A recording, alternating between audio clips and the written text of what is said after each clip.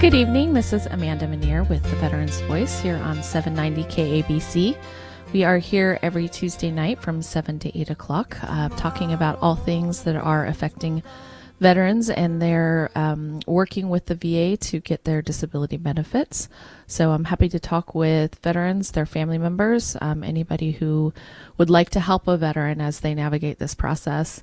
I am a veteran advocate and an attorney, the managing attorney at the Veterans Law Group. We work nationally with veterans all across the country and really all across the world.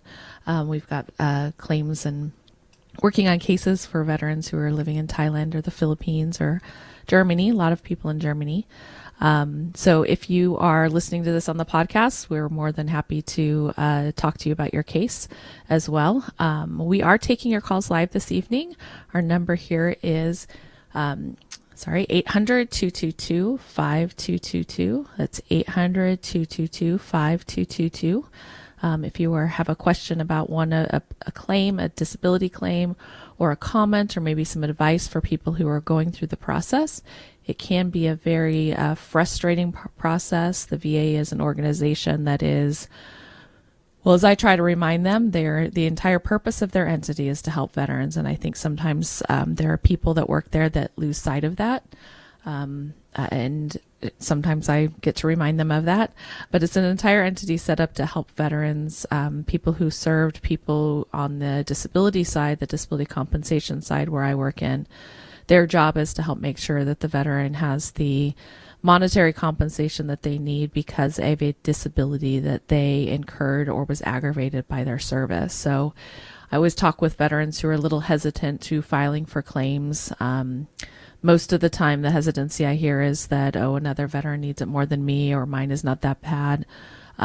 My support in that is, you filing your claim is not taking away from another veteran if you're both fully entitled to it.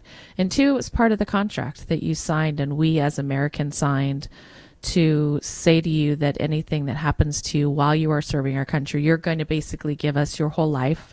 For the 4 years, 8 years, or 20 or even 30 years that you served in the military, you're going to give us that life, whether you are, in the office, whether you are out marching, whether you are overseas in theater, regardless of where you're at, you are, effectively owned by the military during that time. So anything that happens to you during that time, we agreed as a society, as citizens of the United States, that we would compensate you for that disability, with the idea of it does affect your ability to,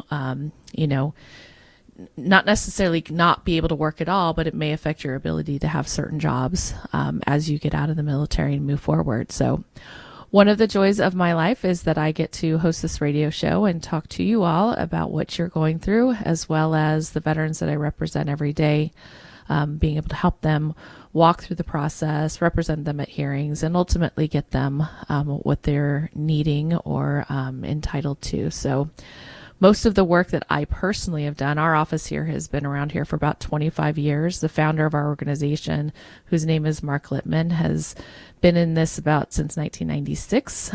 He's a wealth of knowledge, and I am grateful to have learned everything that I know from him, or most of what I know from him, as far as not only just the letter of the law. The interesting thing, especially about this area of law, because it isn't in a court environment, when you're dealing with the VA, it's not just about the letter of the law. That's not the best expertise you can necessarily have. You certainly need that as an attorney, but a lot of what you need is a certain amount of savviness and strategy of, how do I get this case through the VA the easiest way I can get it through without causing so much headache for the veteran.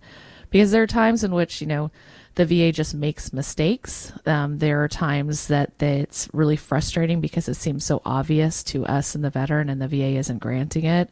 And then there's times that it's just missing information. They don't have the information that they need, sometimes because it wasn't provided to them. And sometimes I have seen that you did provide it to them, but it didn't make it into your file for some reason. In the early days that I've been doing this, about 10 years ago, we used to physically have to go to the VA in order to look at a VA claims file.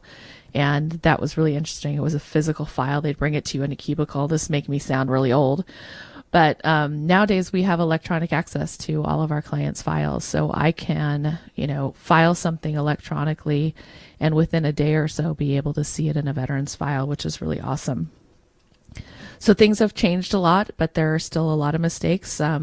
If any of you have a pending claim right now, you probably received a letter a couple months ago where the VA acknowledged that there was a mail issue, meaning that if you had submitted something, or not, it was the opposite, I'm sorry, if the VA had mailed you something that had a deadline, most mail was not getting to veterans for 30 to 60 and sometimes 90 days after that, and it may have had a 30-day deadline. So you missed the deadline by the time you got the letter, or by the time you got the actual request for information. So they extended all of that. So the VA still has their problems. They will always have their problems. So it's important to work with an organization. It doesn't have to particularly be ours, although I would love that. We work with an organization who has worked through a lot of these things and knows, we work on thousands of cases. So works through these things in order to make it as easy as possible for the VA to grant your claim. So that's what we're about. And again, I had mentioned that we are taking our calls live here this evening. Our number here is 800-222-5222. I believe we have a caller on the line, Robert in Costa Mesa. Welcome to the program. Yes, hello, Amanda. Thank you for taking my call. I have a question regarding, I've had some breathing issues, and I actually had an artificial heart valve installed recently. And I keep getting a lot of runaround in terms of my injuries. I have nerve damage in my neck. I also have breathing problems, and I was just diagnosed with sleep apnea, severe sleep apnea through the VA in Long Beach. And I was wondering what would be the best procedure, the best thing to do? Well, typically what you're going to have to do, and let me just lay the foundation a little bit for those people who are listening who are not aware of the foundation, and it's in order for a veteran to receive compensation for what happened in service, is there has to be three elements. It's one, there was something happened in service, an injury happened. Two, you have to have a current diagnosis of some sort of injury. And then the third is that there is what they call a nexus, a connection between what your current disability is and what your in-service injury is. So when you come to me, Robert, with a list of issues, breathing issues, artificial heart valve, nerve damage, sleep apnea, the first thing that I would say is, okay, if you have those current diagnosis, what was it that happened in service that you could tie that to? Yes, I do. Yes, I have a 20% disability right now, and I did have an injury on an aircraft carrier. So, yes. An injury that would affect breathing, heart valve, sleep, and cause sleep apnea? Okay. And nerve damage to the neck as well because I was knocked out. Yes. Okay. Yeah. Okay, so generally in that, have you filed a claim yet, or you're just kind of inquiring about it? I filed a claim, and I did not appeal it. I tried to appeal it during COVID, but I was having a lot of problems getting through the office in Santa Ana. Okay, so there's one thing right now is that the federal government still has currently, which I expect to be withdrawn anytime now, but they are currently automatically granting extensions for anybody who missed an appeal deadline since March of 2020. So that would mean... Right. Sorry? Right. Yeah, so what you have to request it. So when you file an appeal, you include in the appeal that you're requesting an extension due to COVID. And then they, generally what I try to do with veterans who, if you have a decision and it wasn't a higher level review, I would immediately file a higher level review and request a COVID extension. They will probably turn around and deny it unless it was very obviously on its face a bad denial. But then you have a more current rating decision that you can then work on for some time to get medical evidence or nexus letters and those kind of thing. But because I believe that this COVID thing is probably going to go away really soon, I wouldn't wait very long to get that appeal put in. Just do a higher level review and request an extension due to COVID. Okay, great. Thank you so much. Sure. And then at that point, what I would do, and you're welcome to listen in as I kind of diatribe a little bit, but the next thing I would do is on those different injuries, while some of them may be secondary to the 20% you already have, I would claim them as, so like, for example, the language that you use is sleep apnea, direct service connection to include secondary to maybe your injury. So that the VA is kind of told that you want them to look at it two different ways. Maybe one, you started having symptoms in service, so that would be a direct service connection. Or two, you also want them to look at secondary to something that's already service connected. So an easy example that I can give you that we get them all the time is sleep apnea secondary to a psychological condition. So PTSD, depression, anxiety.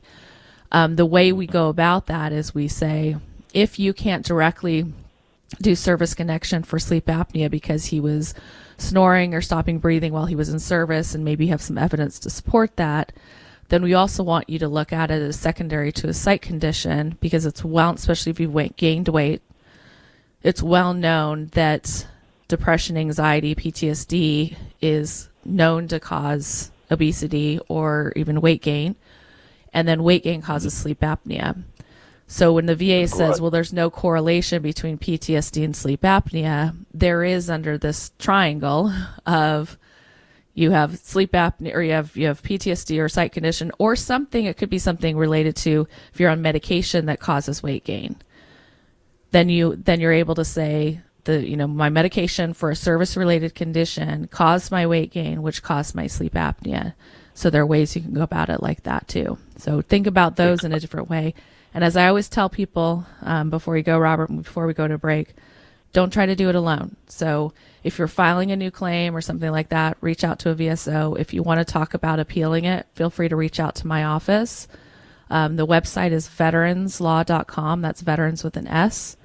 Or 888-811-0523. Talk with Karen or Star or TJ now in my office. They're awesome, and they can help you with that. Poway? Are you in? We are in Poway, but we work with clients all over the country, yes. Can you give me that number one more time, please? Sure, 888-811-0523.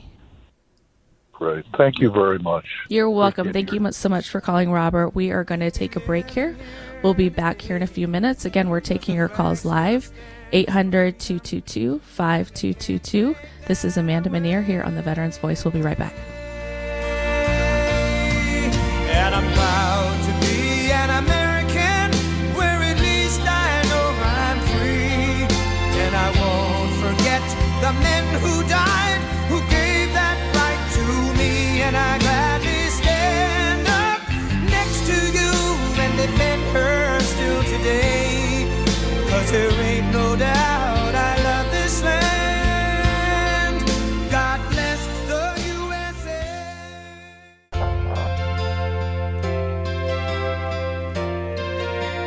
Good evening. Welcome back. This is Amanda Manier on the Veterans Voice. I am the managing attorney at the Veterans Law Group and a veteran advocate representing veterans pursuing their VA disability claims for over 25 years. We are taking your calls live here this evening. If you are a veteran who is trying to work through the process of getting their VA claim approved, or a family member who is watching somebody else go through it, want to know how you can help. That's how I ended up working in this industry. Feel free to give us a call here at 800-222-5222. It's 800-222. It's KABC. I'd be happy to talk with you. Before we went to the break, we were talking with Robert about just some of the different injuries that may be. I was talking about some secondary injuries. So, for example, those are ones in which maybe you have a service connection for a knee claim, and over time that knee, because of favoring the knee, has caused problems with your lower back. That's a very common one. Then even though your back was not injured while you were in service, you can still file a claim for that as secondary. Another one that we're seeing more and more is, as I mentioned before the break, is effects of medication. So if you're on medication for a service-connected disability and that's causing some other problems, such as weight gain, which may cause sleep apnea, or weight gain, which may cause hypertension. So there's a lot of other things you want to look at when you're looking at your claim. not only from an aspect of, increasing your overall percentage to get a monthly compensation, but also, especially if any of those conditions could be life risking or be a risk to your life, because if you do end up passing from one of those conditions that is service connected, it does open up some benefits for your family. So, and I started mentioning a little bit in the last, before the last break, that a lot of times in talking with veterans one-on-one, people who've maybe never filed a claim, then they might be a little hesitant of, oh, well, I don't need that. It might just be like $500 a month. I'm fine, all that kind of thing. And I just try to think about it as this is kind of a lot of financial planning for your family, because what you do with your VA claims can affect long-term your family and provide them with some benefits.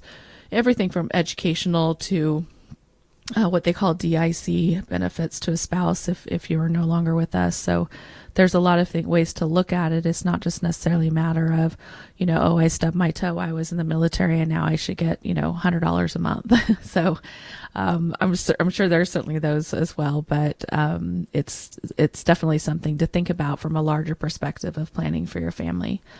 Again, if you would like to join us live here this evening at 800-222-5222, be happy to take your calls. Generally what I do on our live shows is, I'll take calls that come in about any topic. I usually have a couple of topics that I want to talk about if we have time to do that. One of the things that I started last week, and if you want to go back, you can always listen to previous episodes on the KABC website, or if you go to our website, veteranslaw.com, and click on podcasts, our past shows are there. And sometimes when we're doing live shows like this, I start to get into a topic and don't get to quite finish it, because I would much rather answer your questions directly than to stand up here and wah to you. I always tell people I've done many years of teaching veteran service officers and teaching paralegals. And I always tell them I'm a teacher at heart. I want to help individuals with what they need instead of, I'm not a lecturer and I'm not a presenter. And so my favorite thing is to answer your calls. 800-222-5222. Last week, we talked a little bit about kind of some buzzwords that float around the veteran community called the 5-year rule, the 10-year rule. Sometimes you hear about the 55-year-old rule, things like that. And I just wanted to provide some clarification. All of those things wrap up in whether or not, the big question as to whether or not your disability claim or your disability percentage, when you get it, is considered permanent. And there's a permanent and total concept, and then there's a permanent concept. So permanent and total means that your rating is at 100%, and that rating is permanent, meaning the VA will never call you in for a reexamination, and they are not going to take away that 100%. So how do you know if your rating is permanent and total? Well, again, first you have to have 100%, but then you go back to, what about a permanent rating that's under 100%? So what's often referred to as the 5-year rule is just a statute that says that the VA, once they issue a rating, they will typically call a veteran in for a new examination, a re-examination, usually between about 2 years and 5 years. So if they look at it and say, okay, when we granted this to you a while ago, we weren't ready to grant it as permanent, and so we thought, well, it's possible that this condition could get better in the next 5 years.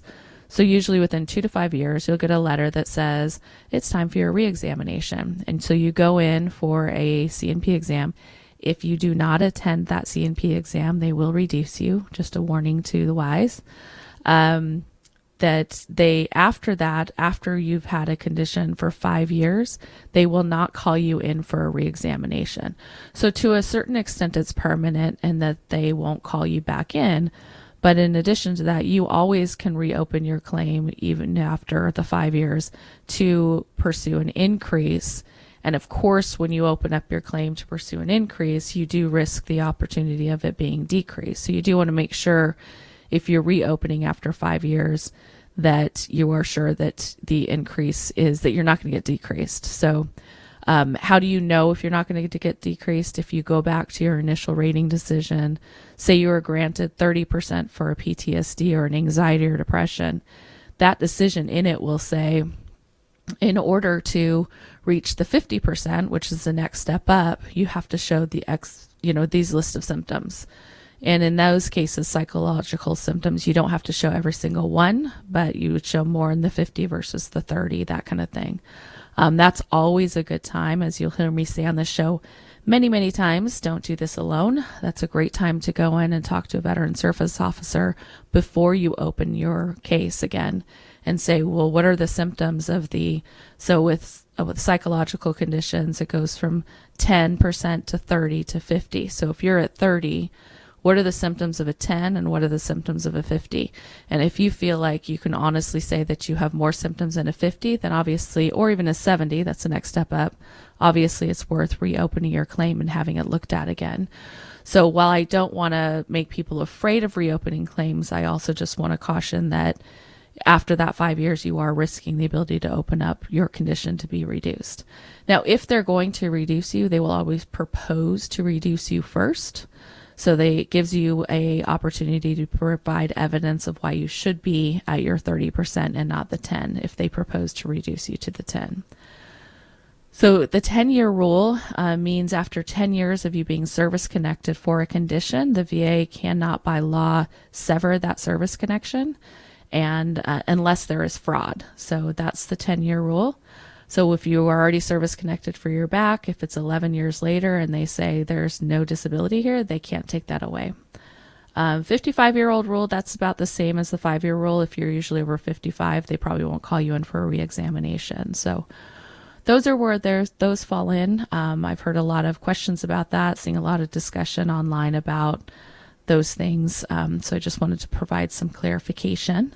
And if you have any questions about those, you can always, again, call us here on the show on Tuesday nights from 7 to 8 o'clock, 800-222-5222. Or during the week, you can reach out to us. We set up a email address called veteransvoice@veteranslaw.com. That's veteransvoice@veteranslaw.com. The other couple of things that I wanted to touch on before we kind of hit a break is, what do you do so when you have a claim that has been denied? When people call in, you'll hear me say this to them when they call in and they're like, something has been denied. My first question is always, well, why did the VA deny you? And there's, again, going back to the 3 elements I outlined when we were talking with our previous caller, there's 3 elements in order to have a service-connected claim and a rating. It's in-service injury, so I hurt my back while I was in service. Right now, I have a disability. I have injury, I have arthritis, degenerative disease, something like that in my back. And there's a medical opinion, which may be by the VA done or maybe by your private doctor, that says that they believe your current injury is related to the injury that you had in service. So if all 3 of those elements are met, then the only real thing to argue is what percentage disability that should be. So those 3 things give you a service connection, and then all you're looking at is how severe is that disability and what percentage should it be rated. So when people tell me the VA denied their claim, I'm always looking at what is the VA missing? What is that, formula? What part of that formula are they missing? One of the most common ones I see is that there is that maybe the veteran or the VA didn't even schedule you for an examination. They just flat out denied it because they said there was nothing in your service treatment records that shows you had any sort of injury to your back. Now, the stories that I hear all the time, every day, is, well, we were out on march. I stumbled and fell down a hill. I hurt my back. But it's not something that you can just go running to medical for, especially if you're overseas. And so then we have to help establish that injury happening, even if it isn't in your STR. So a denial for something like that is not something that is insurmountable to overcome. Obviously, the best evidence is that there's something in your service treatment records that you got some help. But then if there's nothing in there, the VA is required to allow what we call lay evidence, which means things like a buddy statement, a letter you wrote to your mom, putting you under oath and telling the story as to what happened. Those are ways in which you can overcome that. There's nothing in my service treatment records to even start the formula. let alone connect it to what my current disability is. So we are up against a hard break here. We're definitely taking your calls this evening at 800-222-5222 if you'd like to join us when we get back. This is Amanda Manier here on the Veterans Voice on 790 KABC. We will be right back. From sea to shining sea, from Detroit down to Houston, and New York to LA, where there's pride in every American heart, and it's time we stand and say,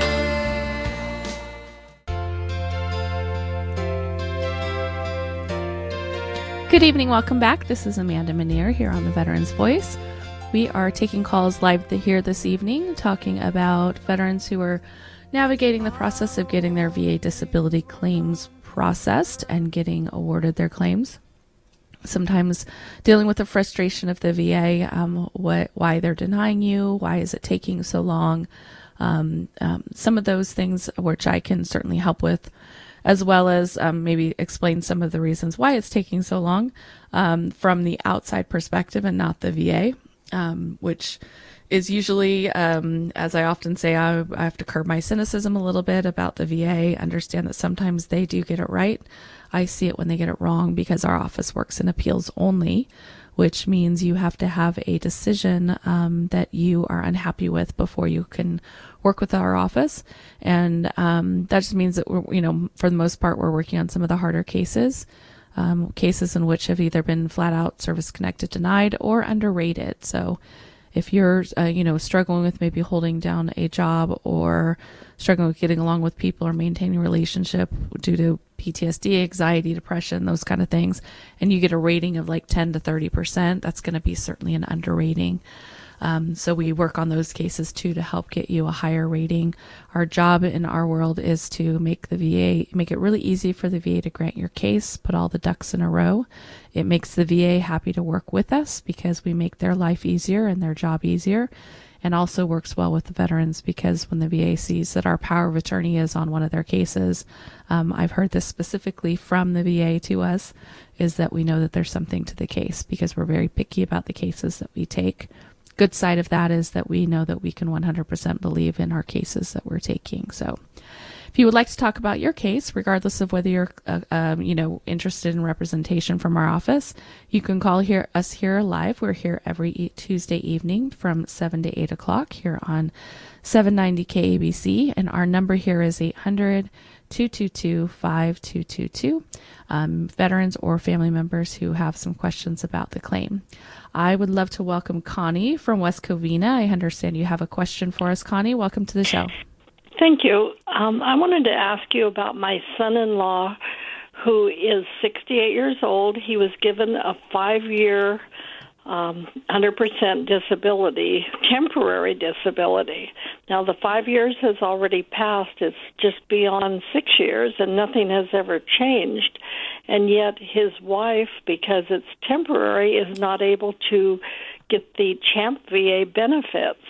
And I'm just wondering, since it is considered temporary, and he certainly is, he's not even well at all, so I don't know what would be the reason they wouldn't put him on permanent so that she could also benefit?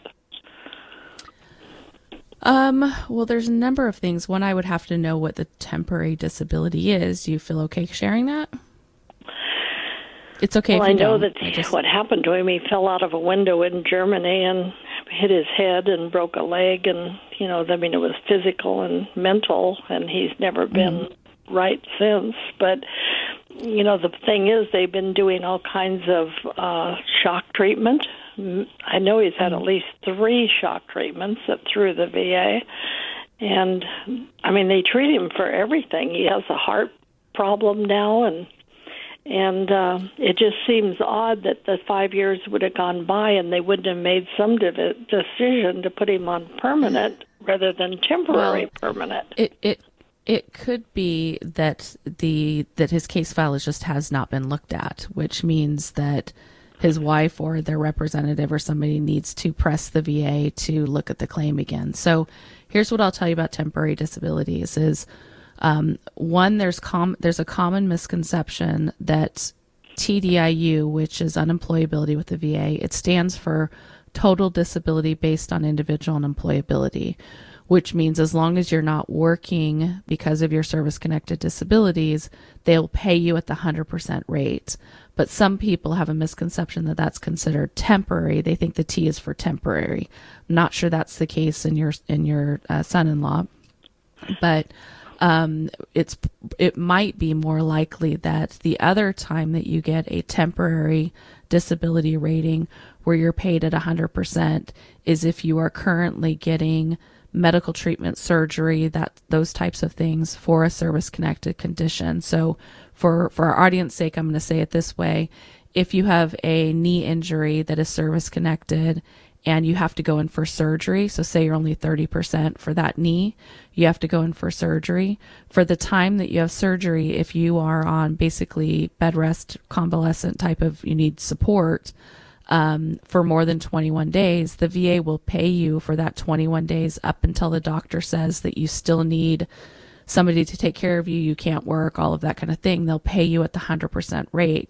So I'm wondering if what happened with him is because he's getting so much care, they're saying, okay, they initially said, okay, we're going to give you a temporary 100% rating and we'll relook at it when you're no longer getting this treatment again. So say for like a cancer treatment, as long as you are getting chemo, radiation, you're going through that treatment, you're given 100%.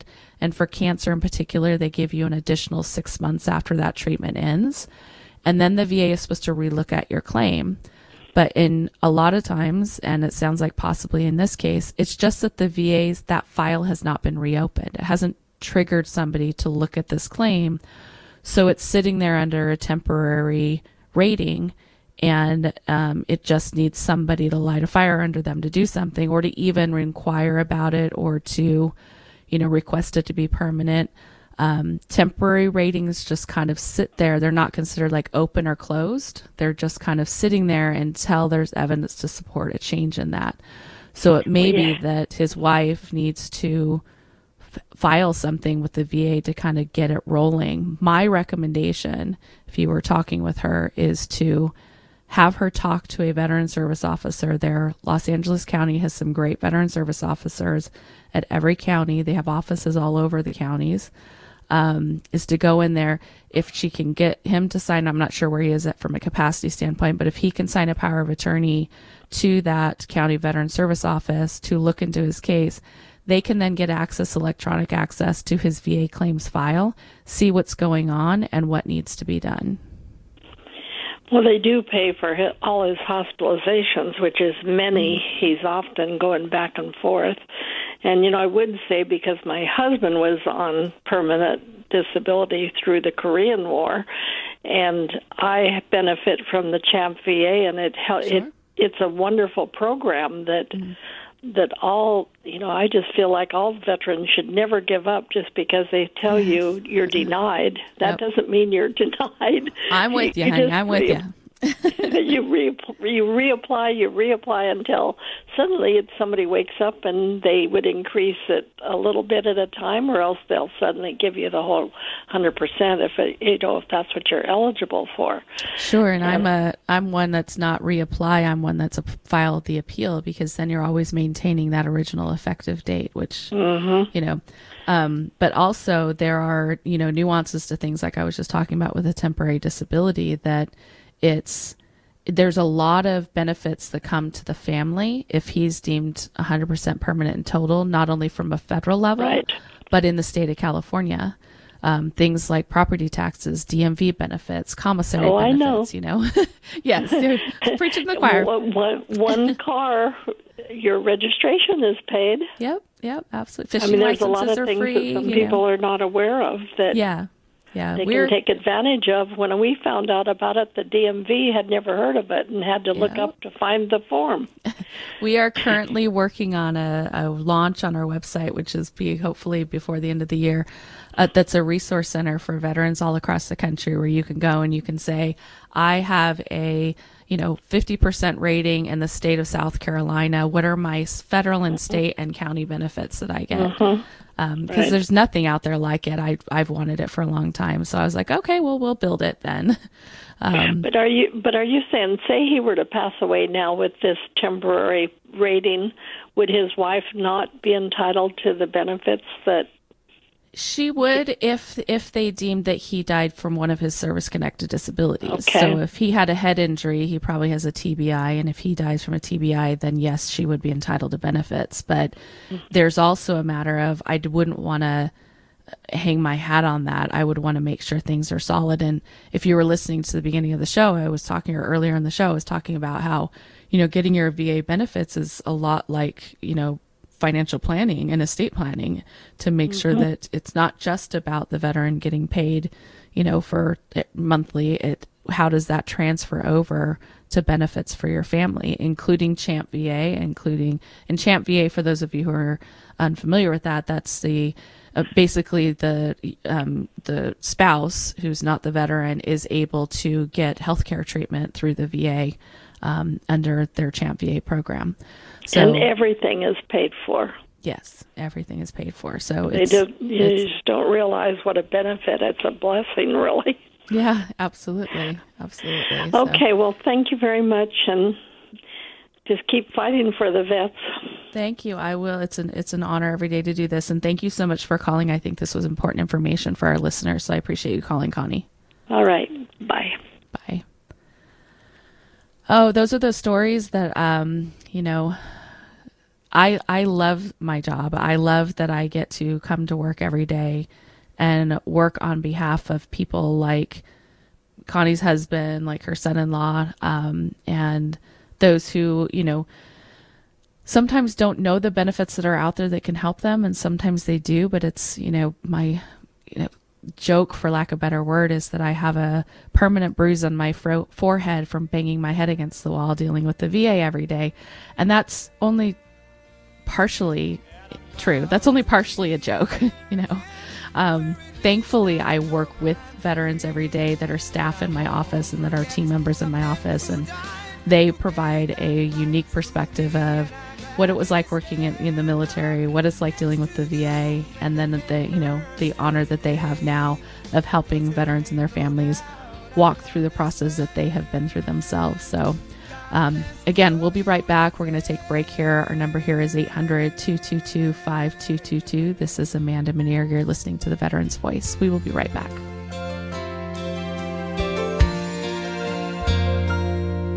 From the lakes of Minnesota to the hills of Tennessee, across the plains of Texas, from sea to shining sea, from Detroit.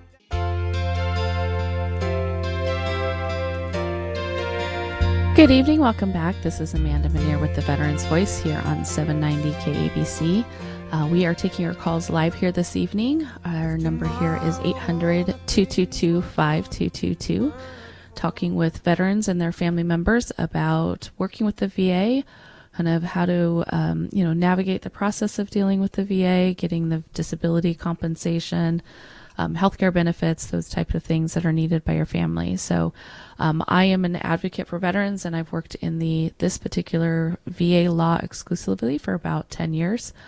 Prior to that, I was a business attorney and did a little bit of estate planning and that kind of thing. I kind of ended up in this area of law by complete, I guess, just calling, for lack of a better word. I had a good friend of mine who went to Iraq and came back in a very different place than he was when he left. Was struggling with PTSD a lot and some other injuries, but he had a hard time holding down a job, keeping a roof over his head, going to school. He tried all the things that many veterans try to make sure that they cannot, become homeless. And if it wasn't for, in my case, me and many people across the country that care about these veterans, he did have a roof over his head.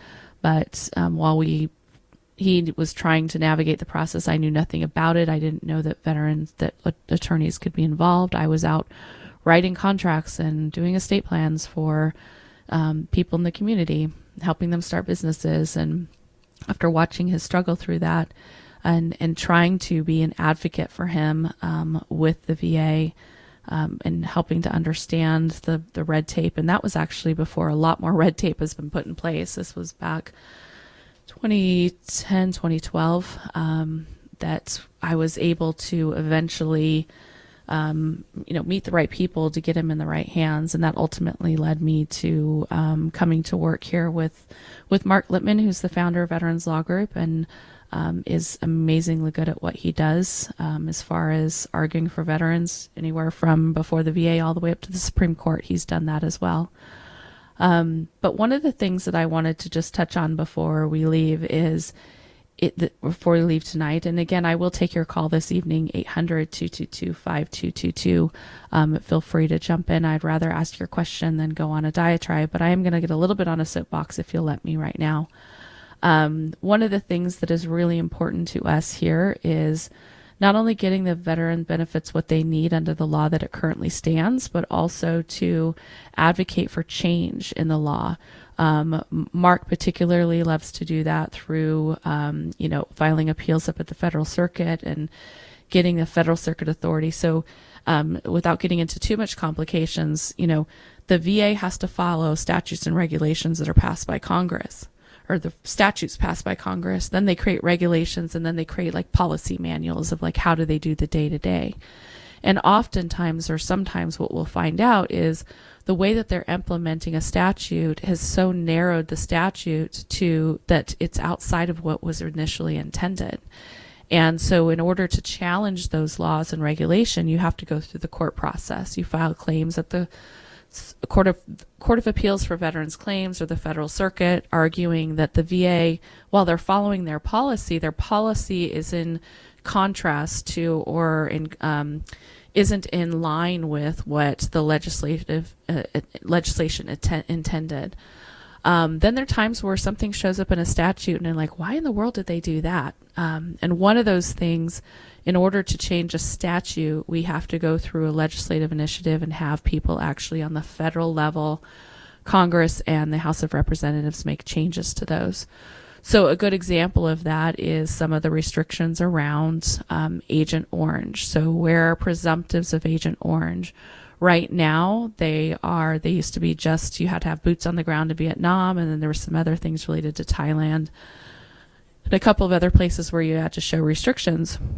Well, this upcoming law that is about to change, it's passed the Senate, it just passed the House. They've got to go back to the Senate just for some, little rule changes.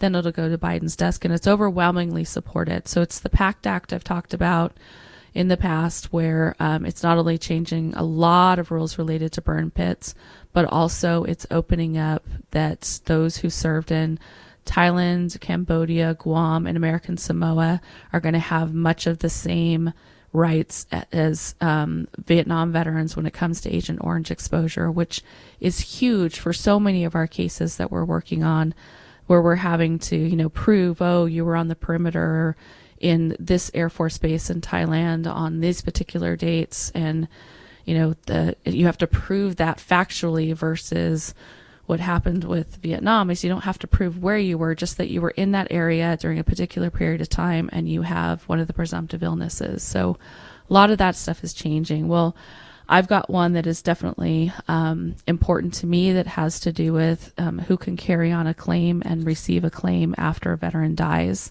while they're waiting for their claim to be completed through the appeals process. And I've talked about that a little bit on the show, but we're going to start launching. Right now, it is a spouse, a dependent child, or a dependent parent, but it provides nothing for heirs of that veteran if he didn't have dependents. So, one of the cases that I is so near and dear to my heart is a veteran who was not married. He was in his, I believe, 60s. He got his service connected finally after fighting for 10 years.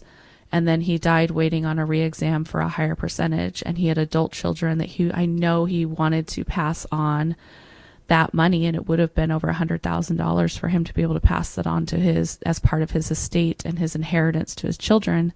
And the VA should have been paying him that all along. It would have been a lump sum of back pay, which means the VA is saying we should have been paying this all along, and they didn't. So that's going to be up and coming. You'll hear me talking about it a lot. But before we go, we've got Patty in LA. Patty, you've got a question? Yes, my mother is on aid and attendance, but she also is eligible for Medi-Cal. My question is, I'm her caregiver, so I get the aid and attendance for me. However, Medi-Cal is counting the pension part of the aid and attendance as income. So that puts her income way over the top, so she's not eligible for in-home support services. Through Medi-Cal. Right. Okay. I'm going to tell you this is not an area of expertise for me because that's more of a Medi-Cal rule versus a VA rule. I can definitely refer you to somebody who'd be very familiar in that area. We are coming up against a hard break. If you're able to, shoot me an email at veteransvoice@veteranslaw.com, and I will give you that referral. It's somebody who's out in, believe he's out in Riverside still, but he is a elder law estate planning attorney, very familiar with the nuances of how the VA rules interact with things like Medicare and Medi-Cal. He'd probably be able to answer your question. I always off the thought top of that your mind. the aid and attendance was not considered income. They don't count the aid and attendance, but they count the pension portion of it. Yeah, and it's possible for that, but again, that's a Medi-Cal rule. It has nothing to do with VA rules. It's the way that California looks at a benefit coming from the federal government. So, okay, and that was Veterans Voice, which is the name of our show here, at veteranslaw.com, which is our website. Or if it's easier for you, my name is Amanda, and my email is amanda@veteranslaw.com. Okay. Thank you. You're welcome. You're very welcome. That's another thing that is, and we're coming against the end of the show, but I'll try to fit this in. There's, all the VA laws that we're talking about are federal laws. And so there might be state laws in each individual state across the country that it's they have the best one I can come up with is child custody laws. So is your federal disability benefit subject to be considered income for child custody? Child support rules. In most cases, it's no. In the state of Texas, they basically say if money's in your account and I see money is in your account, you haven't told me that's disability, it's open for garnishment. So there are state laws that affect what I could broadly say under umbrella that should or should not be considered income, but there are other state laws that may come into play on that. So again, that's a state-related issue. Same thing with a lot of family law stuff that I don't get into because I try to stay working in my sole area of expertise at this point, which is federal VA disability law. But I'm always happy to send you a referral or point you in the right direction if I can. We are here every Tuesday night from 7 to 8 o'clock. This is Amanda Manier on the Veterans Voice here on 790 KABC. I will see you next week. Thank you.